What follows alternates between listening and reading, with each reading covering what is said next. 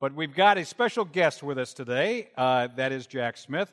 Now, once a year, we have this preaching series that is on the mission of the church, what we're all about here.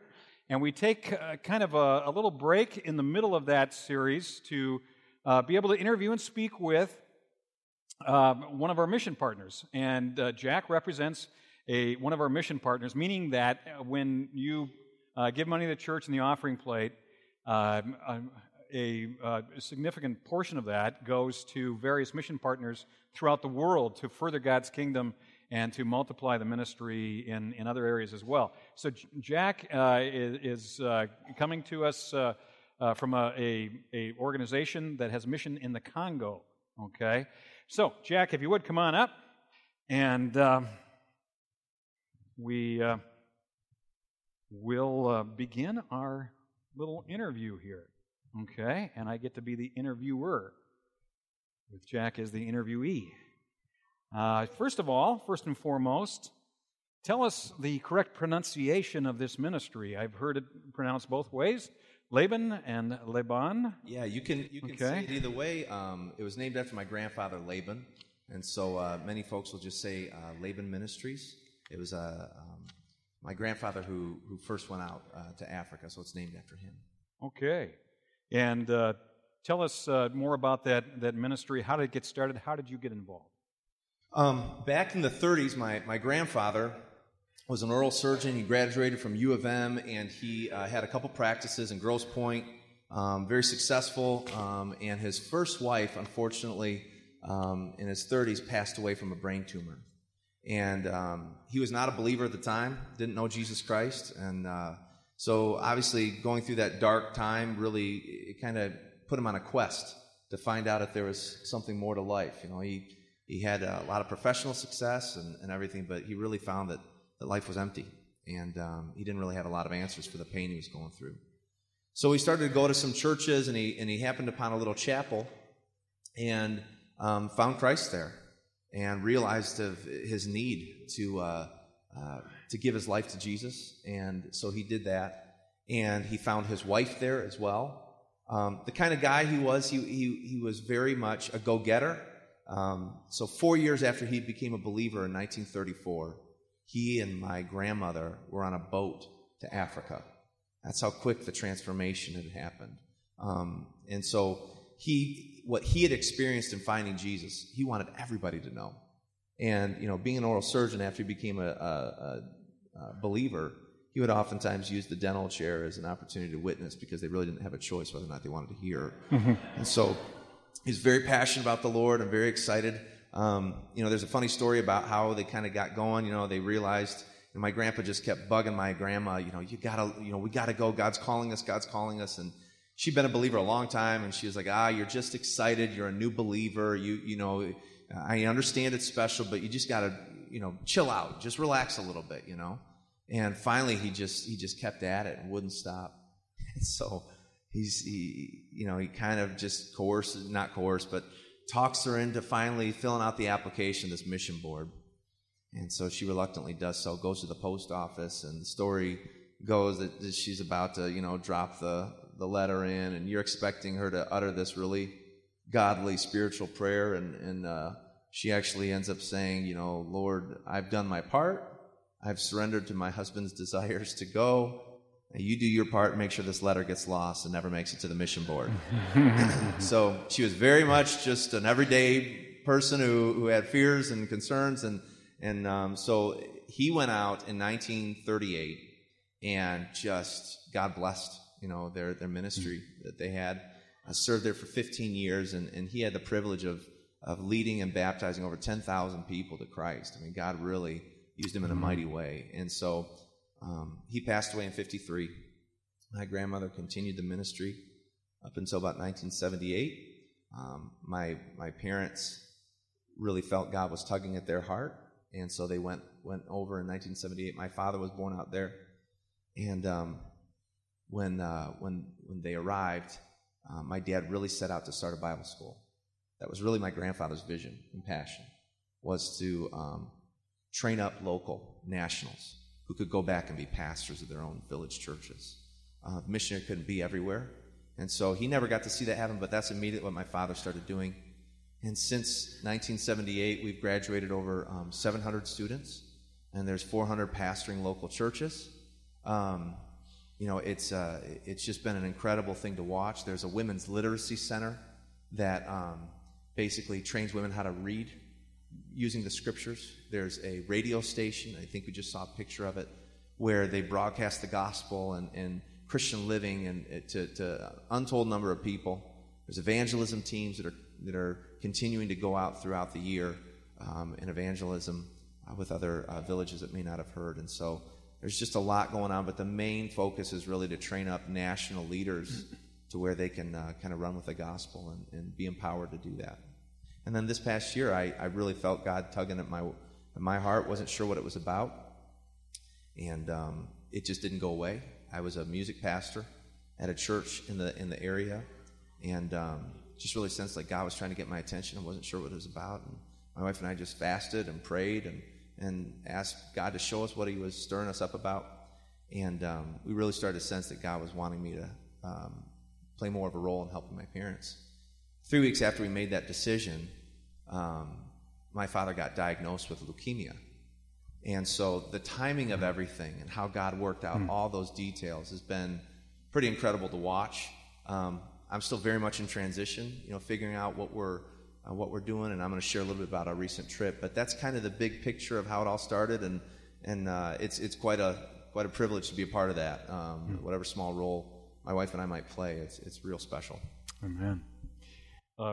Tell us a little bit more about what the Congo was like when your grandparents first went there, and compare that with what it's like today, and how missions there really has transitioned over the years. Yeah, the golden era of missions, like the late 1800s, and my grandfather had that same zeal and passion to go out, and just had such an incredible burden for people to find what he'd found in Jesus. And so he went out there in the 30s, and when he arrived, they were still practicing cannibalism. Many rural tribes were still having that practice.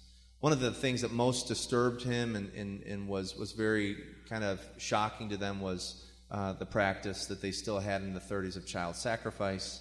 If a woman in the village had twins, had given birth to twins, it was not an uncommon thing. It wasn't, it happened all the time, but it was not an uncommon thing for the woman to be asked to offer up one of those children to appease the evil spirits. And so they would offer the child on coals, and my grandma and grandfather and grandmother would recount the story of the screams that would come from these children that were sacrificed. And he just prayed and prayed and was like, man, how do I convey the message of the gospel and do it in a way where it'll really hit home? That was his prayer at the time. And meanwhile, these sacrifices are going on. And finally he realized, I'm going to tell him about the sacrifice.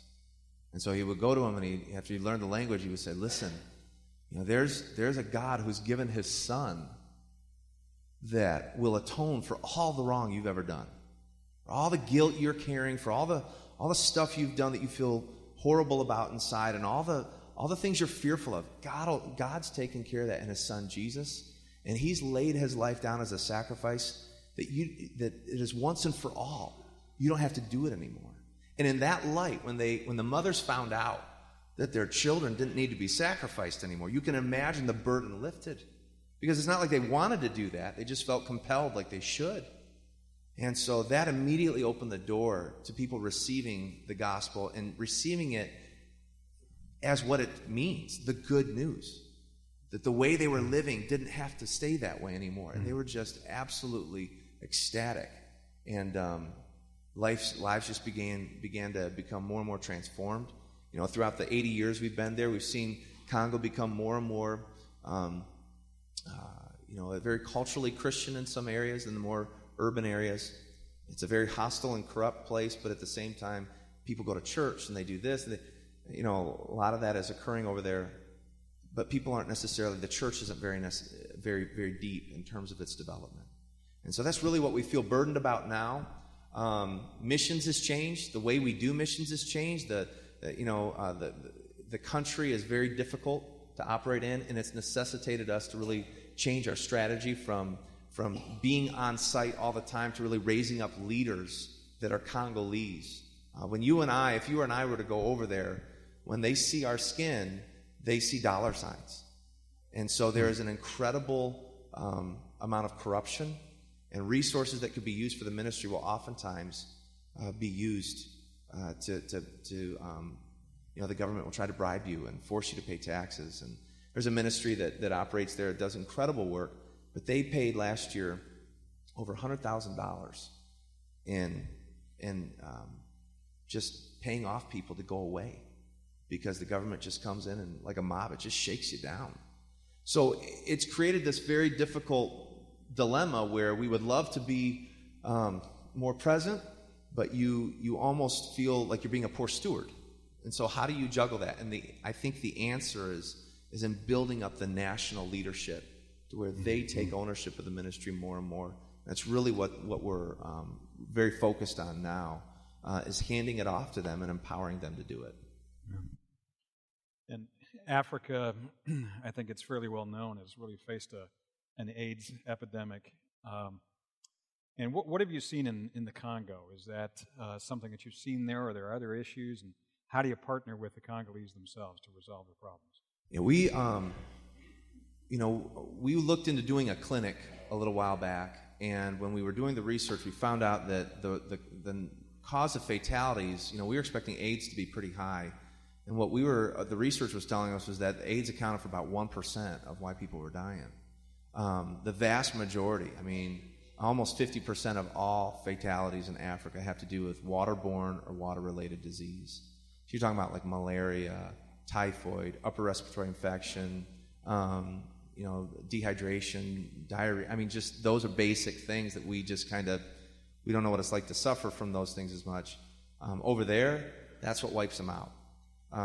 And we were really shocked by that. So what we realized is that the clinic, while it was a good intention, wasn't going to necessarily deal with the root cause of their sickness. We'd rather prevent the disease from happening than trying to deal with it afterward. And so we really have a burden to see the water change. That's really where they need to, if they can get clean water, then their livelihoods can really transform. 50% of all people that die of malaria are kids 5 and under. So parents and families go into their development and having children with the mindset that they'll probably lose 2 to 3 kids at least due to malaria. That's just the norm. So that's a burden.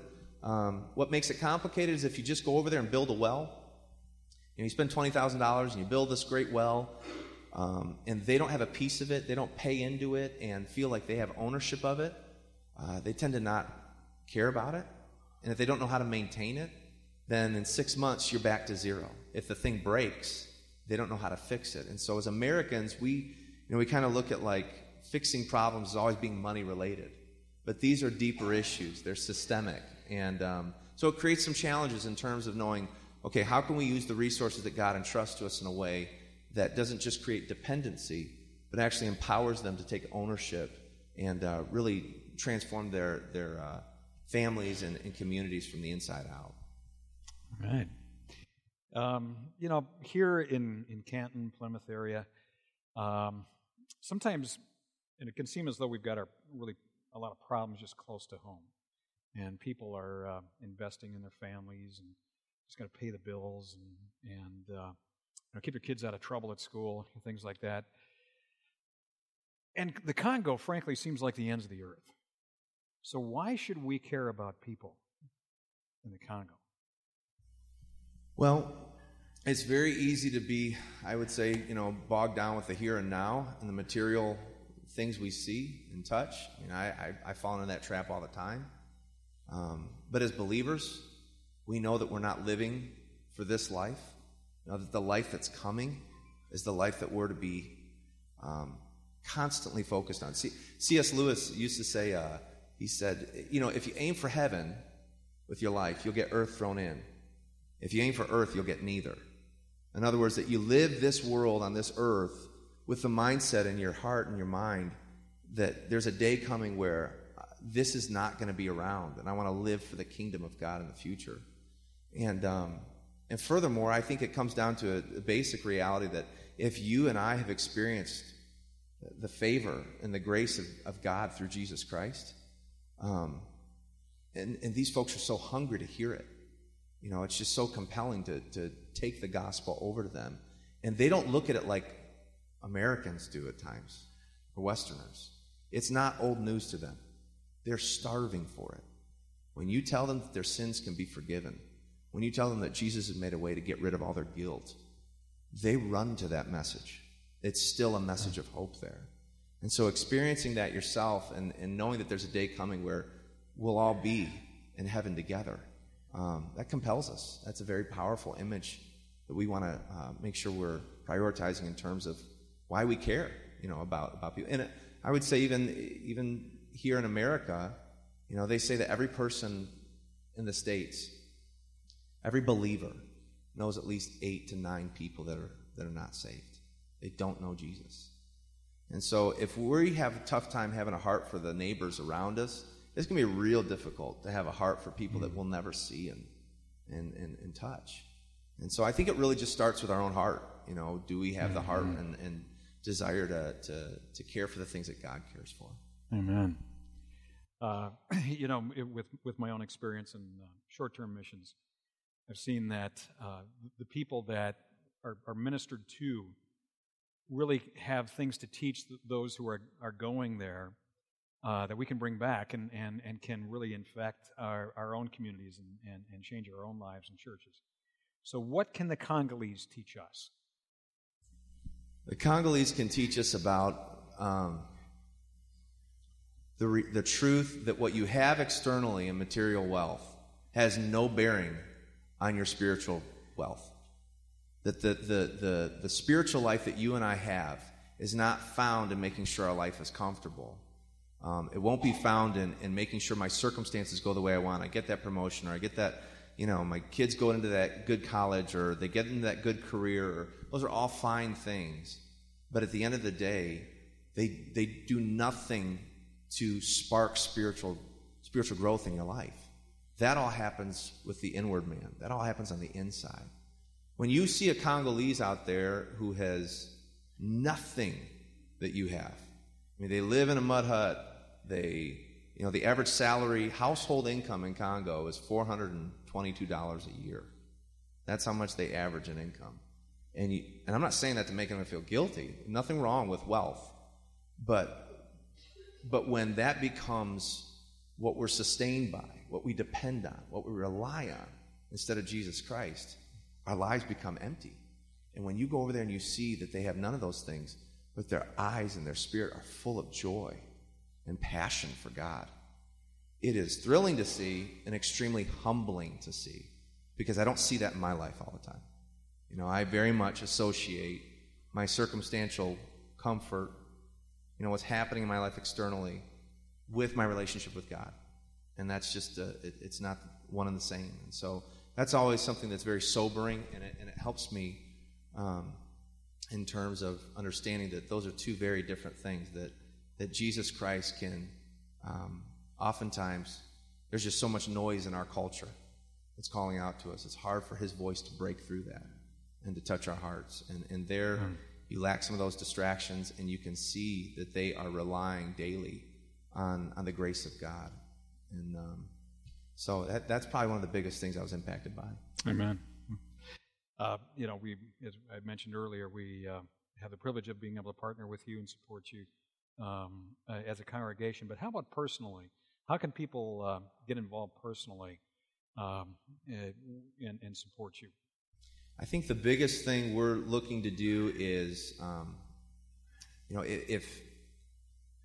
if we can see the church be empowered, this is our vision for the church in Congo, that they would become self-governed, that they would be self-supported, meaning they're not dependent on Western money, and that they would be self-propagating, that they would be the ones taking the gospel out. If we can see that church rise up in Congo, that's what we feel most burdened about. That's what we think will be the most fruitful efforts in our ministry. And so the biggest thing we ask for is for prayer, because the dilemmas and the challenges that lie ahead, they're way above my pay grade. I mean, I definitely feel called and compelled, but if the Holy Spirit doesn't enable us to see that through, then we're gonna hit a wall. And so we're asking people. Our vision is to have thousands of people praying for the work in Africa every day, asking God, humbly, to give us insight into how to build up the Church of Jesus in Africa. That's our heart's desire. In the 90s, there were 5,000 missionaries in Congo. Today, my parents, we've been told, are one of 100. And so missions has totally fallen off because in the 90s there was civil war and the missionaries had to go. And they didn't come back. They went to other more friendly places. And so there's very few of us still present in Congo. And I'm not discouraged by that. I think it just shows that God is very serious about us raising up Congolese and that they become the leaders of our ministry, that it's not dependent on white Westerners anymore. We've had 80 years there, and it's been an incredible work, but it is time for them to be empowered to the point to where they bear the burden of their faith, because we might not be allowed in the country next year. Our people have told us they have elections next year. They said, do not come back. They're expecting some outbreaks of violence. So when you're doing missions, you have to do it with an effort of, and now with a strategy of saying, I have to operate as though I could not be allowed back into the country, or I could be, evacuated. Uh-huh. And there lies the need of us raising up leaders that are Congolese, who speak the language, know the culture better than you and I could ever learn it. Even though I was born there, I'm still white. And they need it in their own tongue. They need it with their own people. They need to see their own people see God work in their lives. The same Holy Spirit that's in us, that enables us to walk with God, will enable them to walk with God and to find help and resources. So that's our biggest prayer, how we can raise up national leaders to take on the ministry. And just last question, we're going to pray for you in just a moment. What can we pray for? There's 3 men in particular that I would love to ask you to pray for. Their names are Boma, Kilasi, and Isaac. You don't have to remember their names, obviously. Just those 3 guys in Africa, if you can remember that. Pray for those men. They're the ones that we feel God is equipping to really help us develop more indigenous work to where these guys can raise up the future leadership of the ministry. That would be an incredible blessing. God protect them, keep them humble, that they be hungry for the Lord, that God would preserve them. That would be one of our biggest prayers we'd ask you to pray about. Amen.